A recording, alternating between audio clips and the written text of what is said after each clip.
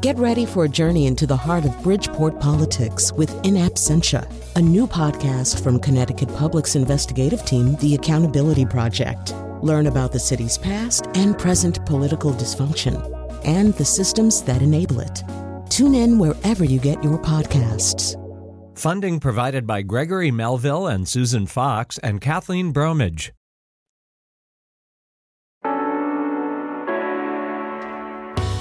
This is Where We Live. I'm Lucy Nalpathanchel. Another day, another gubernatorial candidate. Today, Oz Griebel joins us in studio and on Facebook Live. Griebel's running unaffiliated against 4 other candidates in the Connecticut governor's race. He's a recognizable name within the Hartford region. That's because Griebel ran the Metro Hartford Alliance. It's the Greater Hartford Chamber of Commerce for 17 years. And back in 2010, he ran in the Republican primary for governor. Why is he trying again? And with 3 weeks to go before Election Day, can he push past the 2 major party candidates that have the money to spend statewide? You can join our conversation. Here's the studio number, 860-275-7266. As I mentioned, we're on Facebook Live. Hello to our viewers out there. Just search Where We Live, and you can add your question right below that live video stream. And as always, find us on Twitter @Where We Live. I want to welcome Oz Griebel back to our studio. Again, the unaffiliated candidate for the governor of Connecticut. Oz, welcome back. Delighted to be here, Lucy. Last time you were on the show, I believe it was the summer of 2017, and I asked you about whether you were interested in running. There were rumors. You wouldn't budge, and you told me whether you run or not, you want to be part of the solution. Right. So now you're running. I am running. Why should people vote for you? Well, as Monty Frank, my running mate, and I have said, and by the way, Monty and I came together as a partnership back in December. We're not the product of a shotgun marriage from Republican or Democratic primaries, and that to me is a big difference for starters. But most importantly, what we've said that is only an independent governor, an independent lieutenant governor, can bring both parties together, the moderates particularly in both parties, and the private sector to promote this great state, the great assets we have, and to address these formidable fiscal challenges that are undermining the long-term future of the state. We've had no net job growth in the state in 30 years. As a result, we've had higher taxes, more taxes, still underinvested nonetheless in transportation, education, and other things, and have led to the outmigration of people of all age levels and all income levels. So it's only that independent governor that can take the two-party system back, take Connecticut back from a two-party system that really has failed the voters here over the last 30 years. I mentioned earlier you ran in the Republican primary for governor in 2010. But tell us about your experience for people outside the Greater Hartford region who may not know you. Well, my experience, you mentioned my professional experience, but let me just expand on it. Both Monty and I have lived and worked in the state of Connecticut, but we have worked for the state of Connecticut for the past 25 years. And let me just talk briefly about Monty. He's a partner at Pullman and Comley. He has been he's been active as in the Connecticut Bar Association, immediate past president. As a result, he's worked on a number of key issues like homelessness for veterans, addressing the opioid crisis. But the thing that's probably tells most about who Monty is as a person is he's a Sandy Hook resident, competitive cyclist, and then after the tragedy, the massacre down in Sandy Hook 6 years ago, formed something called Team 26, which is 26 cyclists representing one of them, each of them representing one of the victims of that horrible shooting, to ride from Newtown to D.C. to put a focus on the need for federal legislation to reduce gun violence. My background includes, in addition to the 17 years at the Metro Hartford Alliance, it includes having worked for 22 years with Bank of Boston, the last 6 of which were here in Connecticut as president of our Connecticut and Western Massachusetts operations. I served for 2 years as the COO of McDermott Corporation, a specialty chemicals company in Waterbury, and as you mentioned, the last 17 as CEO of the Metro Hartford Alliance. In addition to all of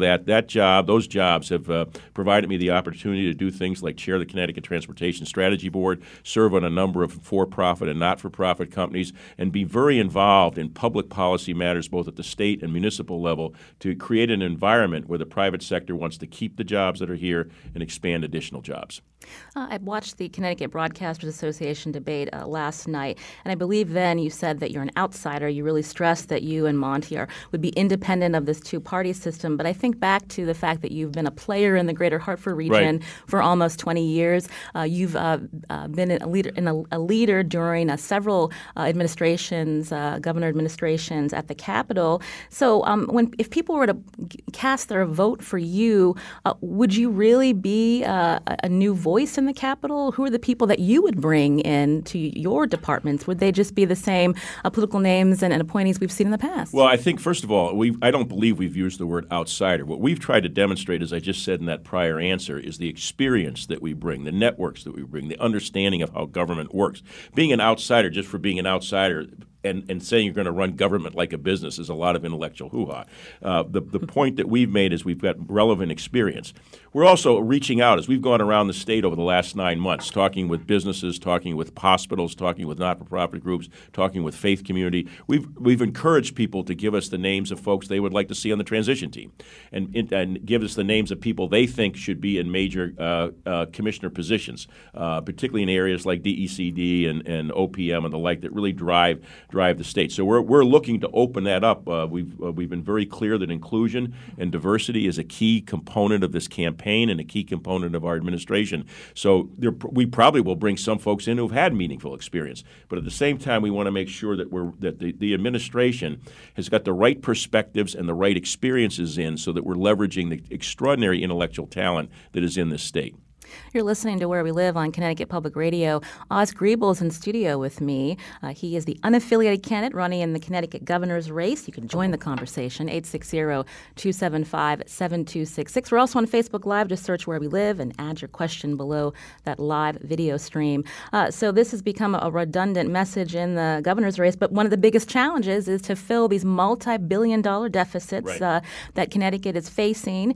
What new ideas are you bringing, Oz? Well, I have to say, one of the things that frustrates me in these debates is we leave this question to the very end, as it was left to the very end again last night. It is with the issues around immigration and who we might appoint to the Supreme Court, state Supreme Court. They're all very important issues. But sitting at the heart and the primary motivation for Monty and me to run is to address the fiscal challenges here, restore employment growth of the state of Connecticut.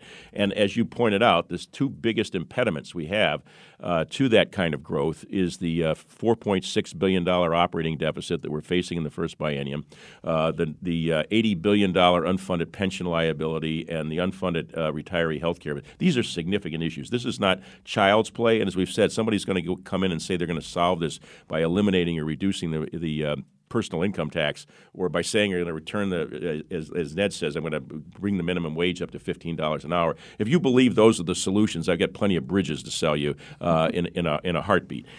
This is serious matter, and when you look at the next biennium, the $40 billion estimated revenues, expenses that are in there, about 40% of that's already allocated at 12:01 a.m. of July 1st to fund servicing existing debt, funding pension obligations, and addressing the state retiree health care costs, the overall health care costs.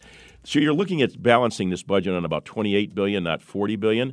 And what we have said, and we've been very clear on this, we are going to look at bringing the rainy day fund in, because if this isn't a rainy day fund, I don't know if this isn't a storm, I don't know what a deluge looks like. So that's what the rainy day fund is there for. We would take that in over the 2 years, and we would look at every line item that doesn't require funding in the biennium and determine whether we could either eliminate or postpone that in the biennium. So that includes looking at the funding of the ARC, which is counterintuitive. That's the contribution to the state retiree and teacher pension plans, in exchange for getting long-term stability in those funds over the next couple of years. Is that a new idea? Because when we think about deferring payments to the pension and health retirement funds for employees, isn't that why we're in the mess we're in now? We are, but let's take a look at what your alternatives are. I mean, when people say, "Well, that's irresponsible," is that irresponsible, or is it irresponsible to cut aid to municipalities? Is it irresponsible to cut aid to agencies that are serving the most vulnerable around us? Is that reckless as opposed to closing state parks? I mean, we do not have lots of nice, pleasant choices in front of us. And my point, what we've been saying, is we want to buy 2 years of some breathing room in order to get some structural changes in. There are no opportunities opportunities to lay off any state employees. Not that that's a goal, but you can't do that under the current agreement with the unions. So we've got to have honest discussions, not sort of this poll test at pablum that you get from the two major parties, which I believe, Monty and I are confident, the voters are going to regurgitate that kind of nonsense and look at what the real look seriously at leadership that's going to focus on them as taxpayers and residents. Jocelyn on Facebook writes she thinks an independent person won't win, and unfortunately thinks a vote for you, Oz, will be a wasted vote. She says she's going to vote for Ned. How do you respond to Well, that? first of all, you vote for Ned or Bob, that's where the wasted vote is.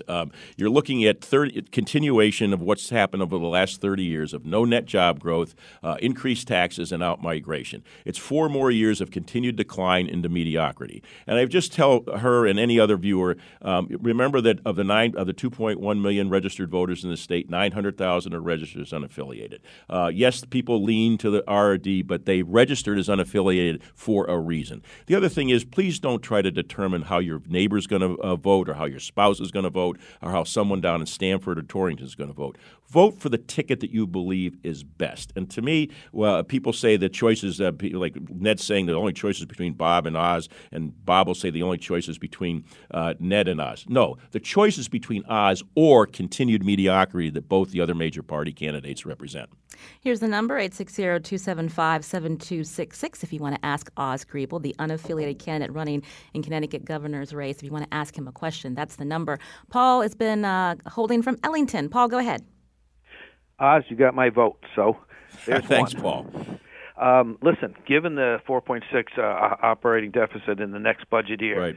What is your position on the practice that includes excessive overtime for 3 years only to be included in the calibration of the pension pay, better known as pension padding? Yes. In the 2017 CBAC agreement, this practice was changed from 100% to be included to 60% overtime. Right. Do you think it is time to eliminating these type of practices entirely? Absolutely, Paul. And I think even more importantly, we have to move to a defined contribution plan for employees and not a defined benefit plan. And I say this, I want to be really clear.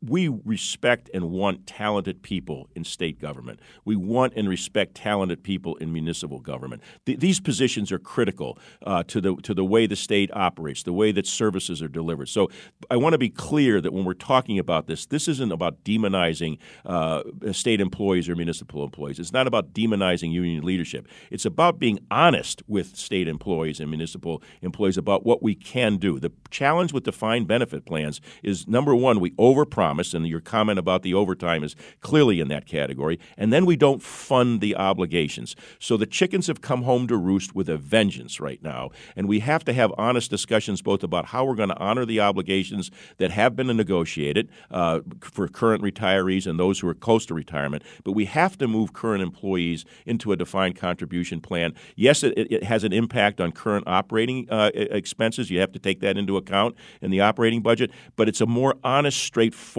approach to both the state employee and teacher and municipal employee as well as to the taxpayer. It has to be part of the long-term approach to our fiscal issues. Oz, how would you rate the job that Malloy and his administration, as they negotiate with labor unions, have they been giving away too much? Well, you have to go back to this is a 30-year problem. Anybody who says this is Governor Malloy's problem only is not taking a hard look at the history of this state. And if you go back to the Governor Rowland, who first had the 15-year agreement with CBAC, which never made any sense to me, I'm going to just go back in a tad in history when I say we're in this problem over 30 years. We ran surpluses in this state from 1999 to 2001 to the tune of about $5.5 billion. And when the income tax was approved back in the 90s, the concept was that any surpluses were only to be used for servicing existing debt, funding pension funds, or funding the rainy day fund, unless the governor and 60% of the legislature agreed to a quote, declaring a quote emergency. Well, that's what we did in 99 to 2000. So instead of $5.5 billion all going into one of those three categories, about $4 billion went into de facto into the operating budget. Now, I'm sure there were a lot of great projects that came out of that, but it began to undermine the confidence that residents and employers have in this state that the state is just going to do what it says with the money that they collect from us as taxpayers. I'm going to take a call in just Sure. a minute, but I wanted to just follow up. It's interesting that you talk about how the intent was one thing, but then legislators and leaders did another. Right. Isn't that the same argument when you hear your opponent say he doesn't want to support tolls? This is Bob Stefanowski, Right. because he doesn't trust that the legislature will use that money towards transportation. So how do you answer Well, that? absolutely. So we're highly supportive of the amendment that's on the November 6th ballot to create the so-called lockbox. It's not drafted the way I would want to draft it, but at least it's a step in the right direction, and it will give me a club to make sure we beat off any folks that are trying to raid the fund for the current gasoline tax or any other fund that goes into that. It's a significant step in the right direction and one that we clearly support. I want to take another call now. James is calling from Roxbury. James, go ahead. Hi, thank you for taking my call. It's clear a lot of young people and even families with children are leaving Connecticut. So my old elementary school is on the verge of closing due to low attendance. I've since left the state for job opportunities. I'm just wondering what the candidate is hoping to do to bring more young people or families back to the state to stay for the long term. Great question. I appreciate it. First and foremost, I'll repeat what I said earlier. Job growth is the most important thing we have. People will move to this state, stay in this state, if they have an opportunity to earn a living, if they have an opportunity to support their families, if they have an opportunity to pursue their dreams. As I said earlier, we've had no net job growth in this state in 30 years. We lost 120,000 jobs back in the 89 to 91 real estate implosion. It took about 12 years to get them back. We lost another 120,000 in the international financial debacle of 07, 08. We've recovered maybe 100 to 110,000 of those. The jobs coming back this time are at lower median wage. The governor has to be the chief marketing officer for this state, first and foremost focusing on the adage that your next best customer is your current customer, which means spending a lot of time with current employers in the business sector, the hospital sector, the higher education sector, to make sure that the jobs that are here today stay here and that the next job that those entities add are here in Connecticut, not in South Carolina, New Hampshire, or anywhere else. Begin to listen to them. Tell them that they're appreciated, that we appreciate what they're doing with having their employees here, appreciate their taxes that they pay, the investments they make in property and real estate equipment and R&D. It's communicating that message, and by doing that, we have a legitimate shot at recruiting companies and individuals particularly from New York and Boston. Our proximity to those two areas is our single biggest asset, and as expensive as Connecticut is, we have a great comparison to commercial real estate, residential real estate costs in those two areas. And even with the congestion we have here in Connecticut, it's a relative day at the beach compared to congestion inside of 128 in the Boston area compared to the commute into the New York and Westchester County areas.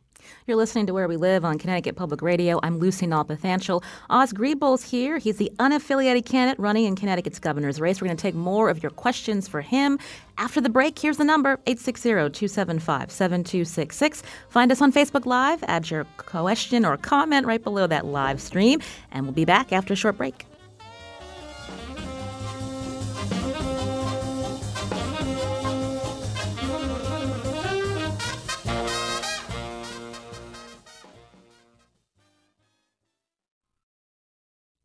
From Connecticut Public Radio, this is Where We Live. I'm Lucy Nalpathanchel. Oz Griebel, he's one of 5 candidates running in Connecticut's governor's race. He's on the ballot after collecting enough signatures to qualify for the general election.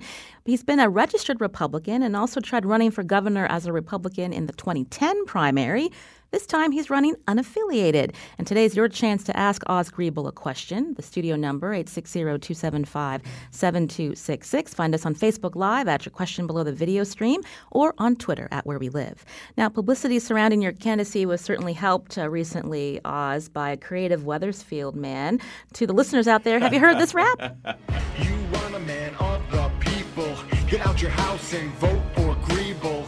In his powerful card, Monty Python pylon, but I got my money on Griebel. You want a man of the people. That's from the People for Griebel rap, produced by a creative Wethersfield, Connecticut resident, Ian McDonald. What did you think about that, Oz? Oh, it was it's a great compliment. When we've had so many people have done some great things for us, letters to the editor, writing op-ed pieces, promoting us. What Ian did is just it epitomizes the growing momentum that we've had. And for someone like that, I'd never met Ian before. In fact, when he first published it, we couldn't find out who had actually authored it.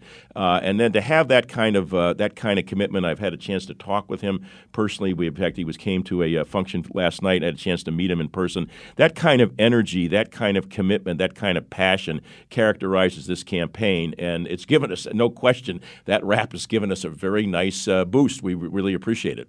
I wanted to go back to tolls. We asked briefly earlier. Cynthia on Facebook writes, I drive the Mass Pike frequently, so she's not against tolls. However, the Mass Pike has fully functional rest stops available at all hours. Yes. They charge a higher rate for out-of-state transponders. Correct. And then she goes on to say, considering all Connecticut drivers have out-of-state transponders, I also have one, would Connecticut charge the same rate across the board? And will the state reopen our rest stops beyond 8:30 to 3:30? Well, it's a great question, and I know that what you're talking about is 84 because on 95, obviously, the rest stops have been contracted out. So you have rest stops along I-95. There are none on I-91, I don't believe. There's one rest stop. Yeah, so you have a couple of rest stops on I-91 and then the ones on 84. And one of the things I've talked to the tourism groups about is entering into private-public partnerships where either chambers of commerce or others would come in and run those rest stops. It's critical that the rest stops send not only to Connecticut residents who might want to use the rest stop, but as importantly, having information at those rest stops for tourists and people looking for information. To say that they're closed sends a horrific signal, particularly when you see it on the sign that it's only open it's closed from X to Y. On the tolls, I just vigorously disagree with Governor Malloy's $10 million study of tolls. We've done studies in the past, as I've said, apropos of the viewer's comment. We could just drive up and knock on Charlie Baker's door in Massachusetts and get their playbook. To answer the question on the different rates, yes, what I think Massachusetts has done, there's a tiered rate in there for not only cars but also for trucks, depending on where they're registered. There has been no constitutional challenge to any of that. That makes a lot of sense to me. I want to emphasize that tolls in this argument over the last 20 years, and I've been for tolls since I chaired the Transportation Strategy Board, has become it's the classic example of partisan politics. A Republican can't be for tolls. A Democrat has to be for them. And we're not focusing on the transportation strategy and the priorities we need. What I've said is that it will take 2 or 3 years to get federal government approval to put tolls on because of the tragedy that occurred back in the 80s and the federal government stepping in. But I believe we could get in the near term, by July 1, for example, of next year, the ability to put tolls on the HOV lanes in 84 and 91. Make sure that we protect the individuals who are carpooling so that they aren't either getting charged or they're getting charged at a lower rate. But my point on that is by putting a pilot in, we can experiment with these things. How you deal with transponders, we could experiment with something like congestion pricing, which is something that has to be part of the long-term solution when tolls are put on I-95 and 91. So those things have to be all part of the discussion. Often when we talk about transportation, naturally we think about who's driving and the condition of our roads. But what about an emphasis on getting cars off of our roads? Maybe investing more in public transit. What's your take on the Hartford line these last few months and Fast Track as well? Well, Fast Track, we're a longtime supporter of it. One thing I would like to look at is whether we'd be able to open that 9-mile stretch up to some of the private carriers like DATCO. I don't know what the federal implications of that are, but the idea of making that potentially available to reduce some of the congestion on 84 in both the morning and the evening rush hours, I think is something we need to look at. I mean, everybody says we need to invest more in mass transit, but that's where the money issue comes in. I mean, everybody said we need to do more, Fine, let's talk about how we're going to fund it. And whether that has to have some kind of an increase in the gasoline tax in the near term, whether that's the electronic toll concept that we're just talking about, that's what's needed. And when you look at the capital projects that we're faced with in this state on the roads, the viaduct on I-84 going through Hartford, the Route 8 84 interchange in Waterbury, the bridges on Metro North, we have significant deferred maintenance issues that have to be dealt with. I'm very concerned about the longevity the New Haven to Springfield line because of the I don't know the answers to how much has been budgeted for the subsidies. And when you look at the issue of subsidy and where you're going to what the priorities are going to be with the finite transportation dollars we have, that's going to be a real challenge for us as we go forward. We're cutting service on the Danbury lines and the Waterbury lines. This is not a healthy place for us to be. We know we need more bus service, particularly in some of our rural areas. So they're trying to look at the entire transportation responsibilities and initiatives are critical. Oz Griebel's here on Where We Live, the number 860-275-7266. Chris is calling from New Haven. Chris, go ahead. Hi, Oz. Thank you for taking my call. Sure. You know, I like your pragmatic approach. However, you lost my vote regarding the CBAC agreement and going from a defined benefit to a defined contribution. I think by doing that, I mean, you don't talk about the various tiers that the unions have come and negotiated. Right now, an employee coming into the state government, to be honest with you, the plan is junk. It really isn't. And you want to attract good, qualified people. You want to attract engineers to work for our DOT. Correct. You want to attract high-quality attorneys to work for our Attorney General's office.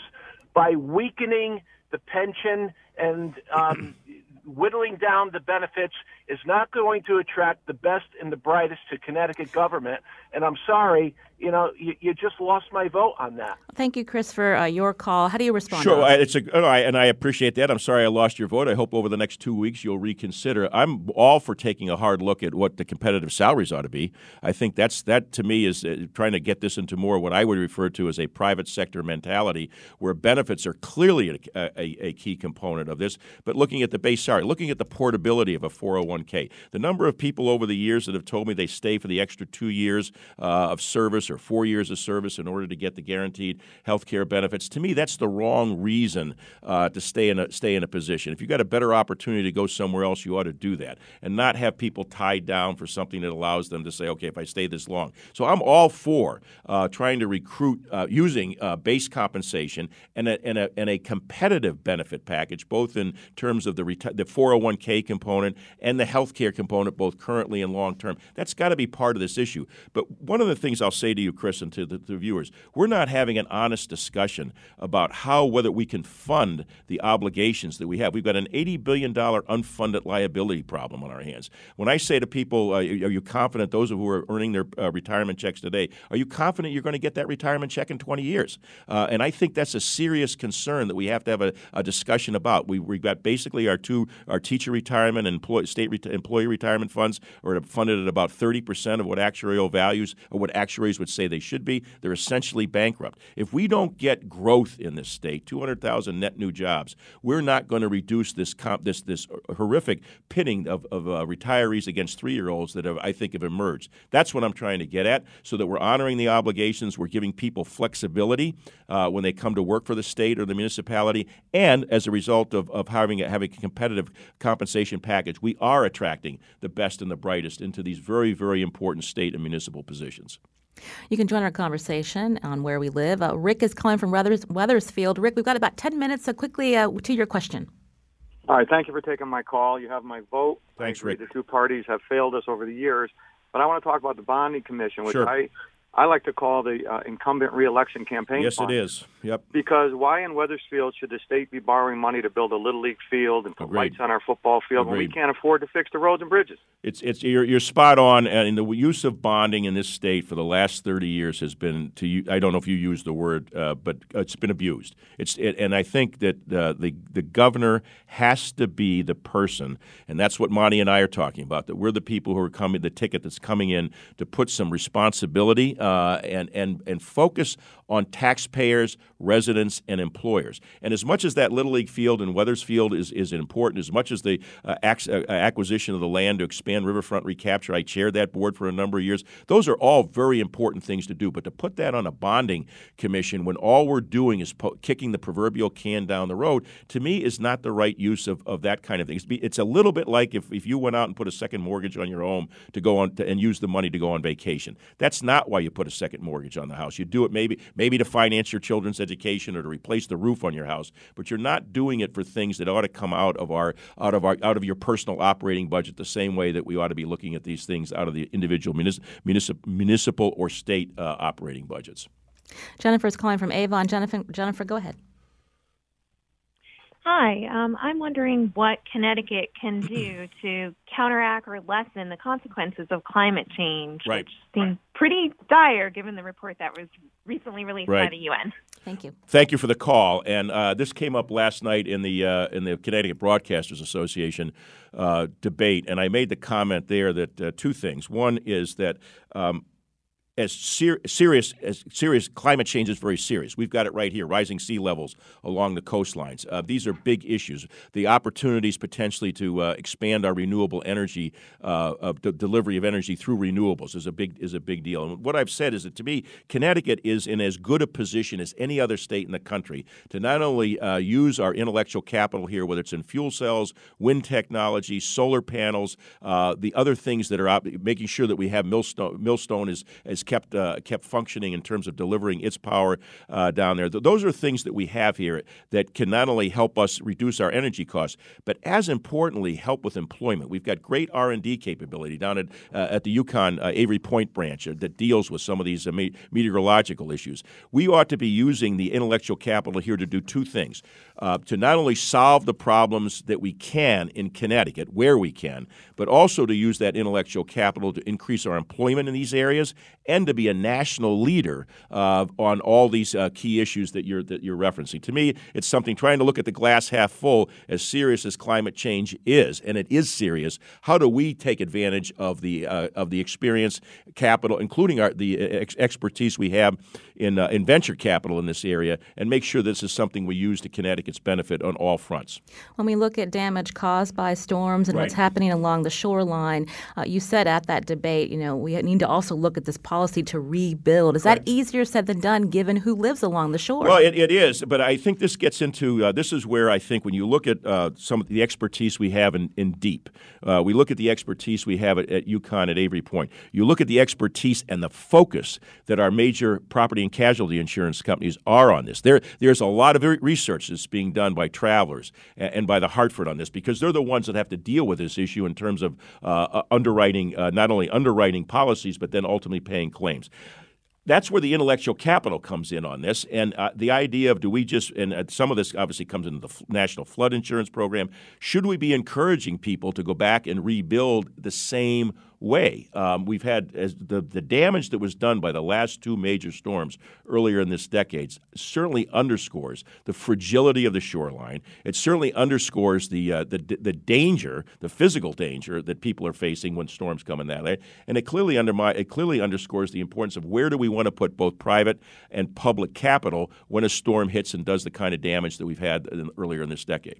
We're getting a comment from Melvin on Facebook who writes, reductions in our Department of Correction population is a straightforward solution to bring down taxpayer costs. Correct. What percentage reduction in the DOC population are you willing to commit to if you're elected governor? Well, I don't know whether I'd commit to a percentage, but the point is spot on, and it's everything from making sure that we've got fair policies in terms of who's arrested for what violations. It takes a look at our whole bail system to make sure that people aren't being held in prison because of their inability to raise bail on what I'll call offenses that don't involve violence. I think those are things that need to be looked at. Clearly, some of the things that Governor Malloy has done and his administration have done on the Second Chance program to facilitate people who have served time coming back into the community with the right skill sets so the rates of recidivism are reduced. These things are comprehensive. And the other thing, when I said this last night, it's not just the prison population that we've got to look at.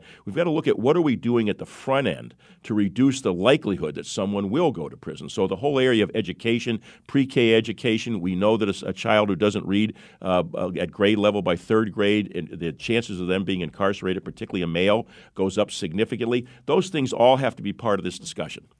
So often the focus, again, is on economic development, trying to keep people here, bring businesses into the state, Oz. Right. But quality of life also depends on arts and culture. Correct. And if you're elected governor, what are you going to do for that community? Well, I'm going to say what I said, but I'm going to repeat what I said earlier. Our most important responsibility right now in this first budget is do the least amount of damage as possible. That means using the rainy day fund. It means looking at not funding the arts. So we don't have to cut in this. I mean, the fact that there's anybody who thinks there's going to be more money coming in these next 2 years, again, I'll sell you. I've got a whole inventory of bridges I'll be happy to sell you. We have to take serious look about how we're going to protect our parks, how we're going to protect funding for arts and education. Where can we have greater partnerships between some of our arts and cultural organizations and the public school systems, where many public school systems have had to cut out arts and humanities and cultural amenity as part of the education program. Those things are critical to have the right people in the room, having the right discussions so that our priorities stay in line.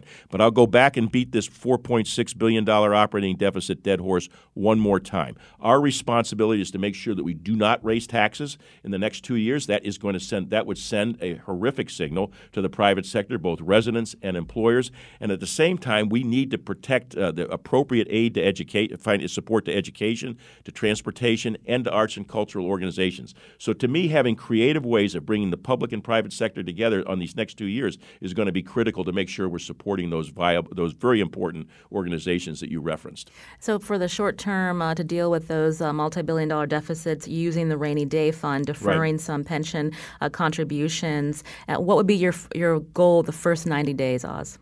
Well, we would do things like first of all, we've got to develop the budget. So that sitting right up at the top, the first three priorities are the budget, and the budget. We'll start developing that on November 7th. We have to submit it, obviously, in February. The most important point I would make is that every decision we make has to be done on the basis, does it strengthen Connecticut's ability to increase on a net basis 200,000 new jobs in the private sector? That's got to be at the heart of everything we're doing, including that budget. Oz Griebel, unaffiliated candidate in the Connecticut governor's race. Oz, thank you. A real pleasure. Vote line 1H. Go right to the bottom line on November 6th. You've been listening to Where We Live on Connecticut Public Radio. Thanks to our listeners and viewers on Facebook Live for your questions. Now, coming up, we're going to be joined by two political analysts to talk about Griebel's candidacy. With 3 weeks to go before Election Day, what do you want to hear from these candidates before you cast your ballot? The number to call, 860-275-7266. Find us on Facebook and Twitter at Where We Live.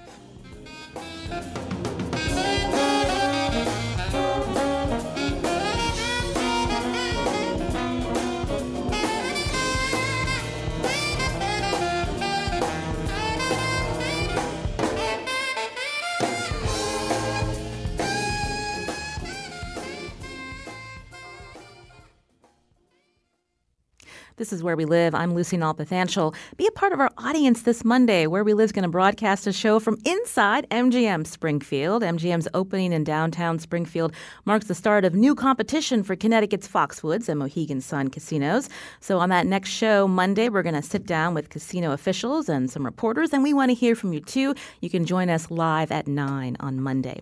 Now, we just heard from Oz Griebel. He's running unaffiliated in Connecticut's governor's race. Now, what does he need to do in these next 3 weeks to push past the two major party candidates, Ned Lamont and Bob Stefanowski? Can his campaign really reach a wide number of voters, given the fact that he doesn't have a lot of money like Ned Lamont and Bob Stefanowski? Those are some of the questions I have for our two guests who are just joining us.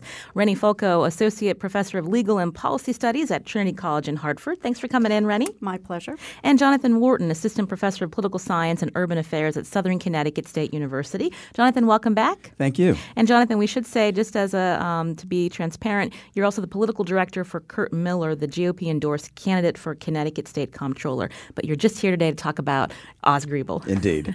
So what did you think of his answers and his campaign? Well, I was very impressed, even with the debate last night. I mean, we discussed a little bit about that in the green room. He does come off, and I think he's a genuine policy wonk. And quite frankly, I like candidates like that, where it's not just rhetoric. And so he does offer some great examples on what's going on here in Connecticut with certain on public policies and coming up with new ideas, fresh ideas, quite frankly. And I think it'd be useful for both parties. Rennie. Yeah, I think he did well both last night and in his discussion with you. And it's clear that he's knowledgeable and has a command of a lot of the issues, which is extremely important. My one question would be, and I wish there were an opportunity to ask him because I didn't think of it actually even in advance. It was after listening to him. How would he work with what would be a Democratic legislature in Connecticut, and that as governor, you don't simply get to decide everything that's going to happen. And so I think we need to ask some questions of him in terms of how he would collaborate with others, and not just with the private sector, but with a whole other branch of government that gets to make a lot of decisions. Now, the Democrats have been in control of the General Assembly for some time, but in the Senate, that was a very much, I think, a tie between Republicans and Democrats. And this coming election for the General Assembly, Jonathan, could we see it flip and it could be Republican-controlled General Assembly? It could happen for both chambers, effectively. And it's very close, as you said, Lucy, with the Senate. And it's just a nail-biting situation with some of these elections, especially down the shoreline. We're seeing some contentious races going on there. And the professor brings up a good point. One has to wonder, what does it mean when you are another party? And what is, and even internally, we see what the dynamics of when you have an outsider, certainly somebody who's not been a part of an institutional party, try to operate a state government. I mean, bringing up the example of Phil Murphy, for example, in New Jersey. We're seeing all the dynamics of what takes place there with a business leader trying to effectively rein in the problems of a legislature. Rennie. Or not to mention at the national level. I mean, and so whether it's Democrat, Republican, if you have one house that goes one way and one the other, it seems to me you still have to work with a legislative body. And I didn't hear anything in his discussion about how he would take some very good ideas he has. But those are not all executive decisions. They're decisions that require legislation in many cases. Jonathan, I wanted to go back to you. You mentioned you heard some fresh ideas. When I was listening to him, the idea of just using the rainy day fund and pushing back contributions to the pension fund, are those really fresh or new ideas? Are they more realistic than something that Ned Lamont or Bob Stefanowski are bringing to the table? So last night we had a big viewing party on our campus at Southern, and a lot of my students kept on asking me questions about this rainy day fund and what is it all about. We couldn't stop debating about it for a half hour. I think the thing is that as a last resort, that should be something taken up for consideration. And clearly it's a point of what happened with the debate last night. It was discussed for a while in discussion.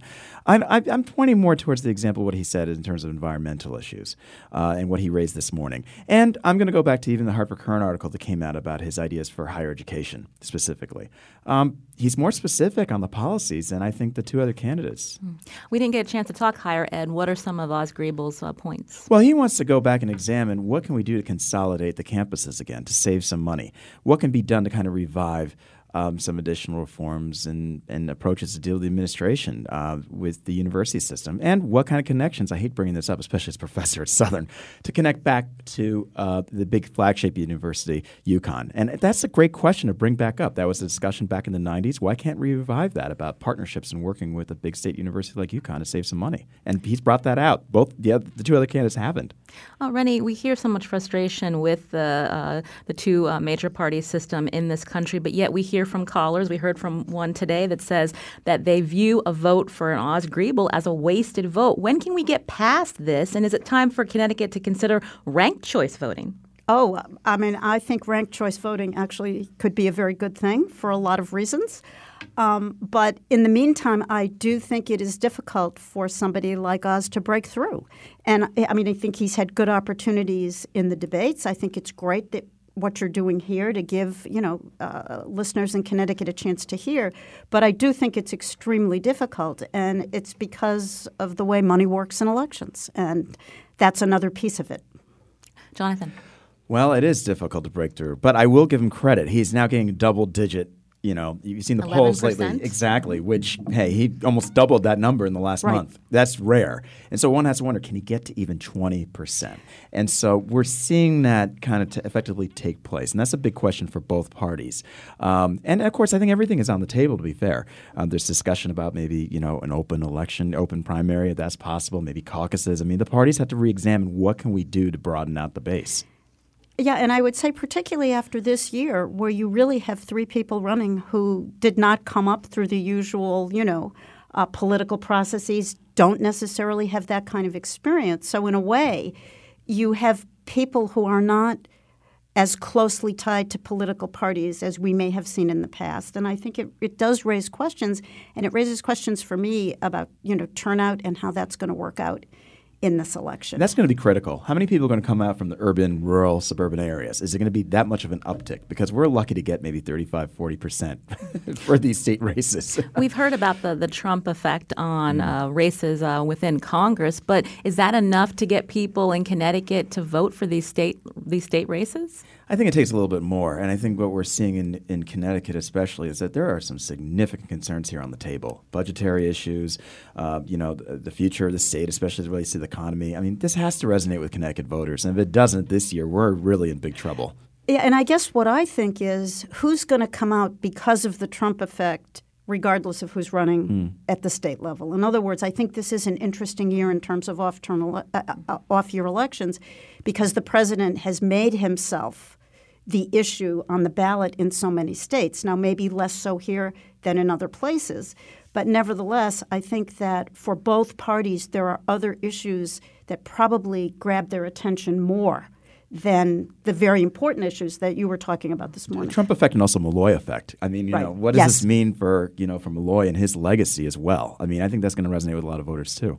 You're hearing Jonathan Wharton, Assistant Professor of Political Science and Urban Affairs at Southern Connecticut State University, and Rennie Folco, Associate Professor of Legal and Policy Studies at Trinity College, here on Where We Live as we just talk about Oz Griebel's comments during our interview and what we should be looking for in the next 3 weeks. When we look at a candidate like Oz Griebel, is he going to be possibly a spoiler for Stefanowski or Lamont? Where will he pull votes from, Jonathan? I think that's something that Rennie and I have been debating even in the green room. Let's hear it. Well, as I said to her, I think, Cosm Wisdom would say likely the Republican side of things. I know that a colleague that we know too well is Professor Rose, who has said that it tends to be the Republican-leaning independents that might be a concern. We might see that effect taking place. But I won't discount the Democratic takeaway, too. I think I agree with that. I think this is really interesting, and it's not clear to me, particularly because there is so much disaffection, because people are just so fed up and feeling angry, and because of, I think, the way Malloy has certainly been portrayed,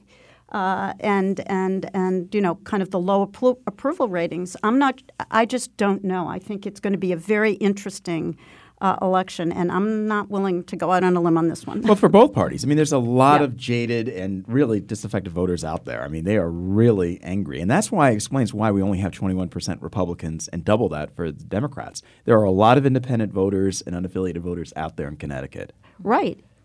And who of the 5 candidates? So we had Griebel on today. Next we're going to have Stefanowski and Lamont.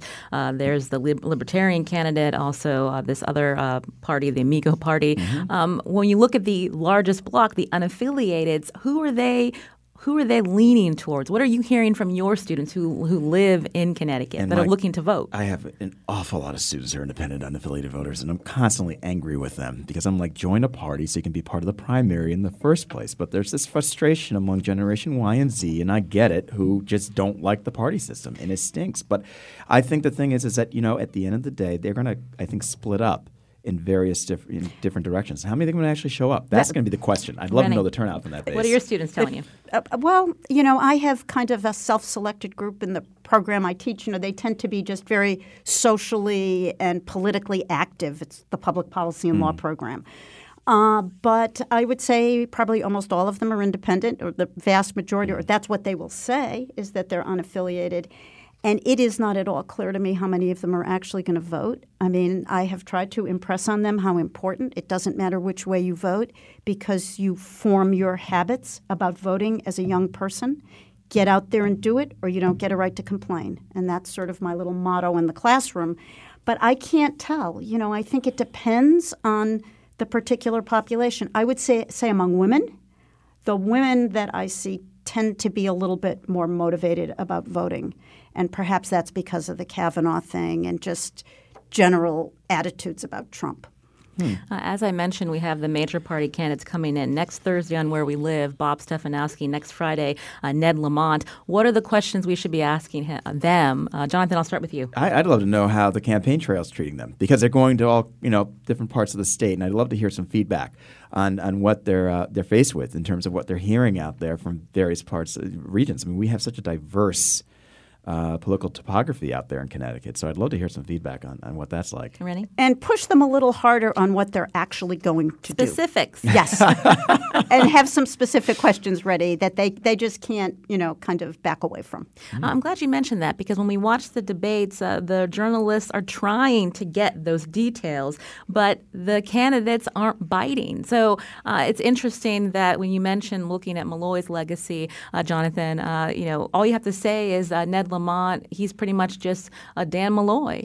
Right. And vice versa, Ned Lamont saying, Bob Stefanowski, you're voting for Trump if you vote for him. Right. And I think that's just the usual political rhetoric you're going to get from both sides, because it resonates with their bases. So the big question is, what does that mean for the independent and unaffiliated voters, going back to that group? And just the last word I would say about that, typically those are the people who vote in off-term elections, Good right? point. Off-year elections. It's the party base. It's the party base. And the question for me is going to be, will turnout be greater because of other things that are going on? We'll have to leave it there. Rennie Folco, Associate Professor of Legal and Policy Studies at Trinity. Thank you, Rennie.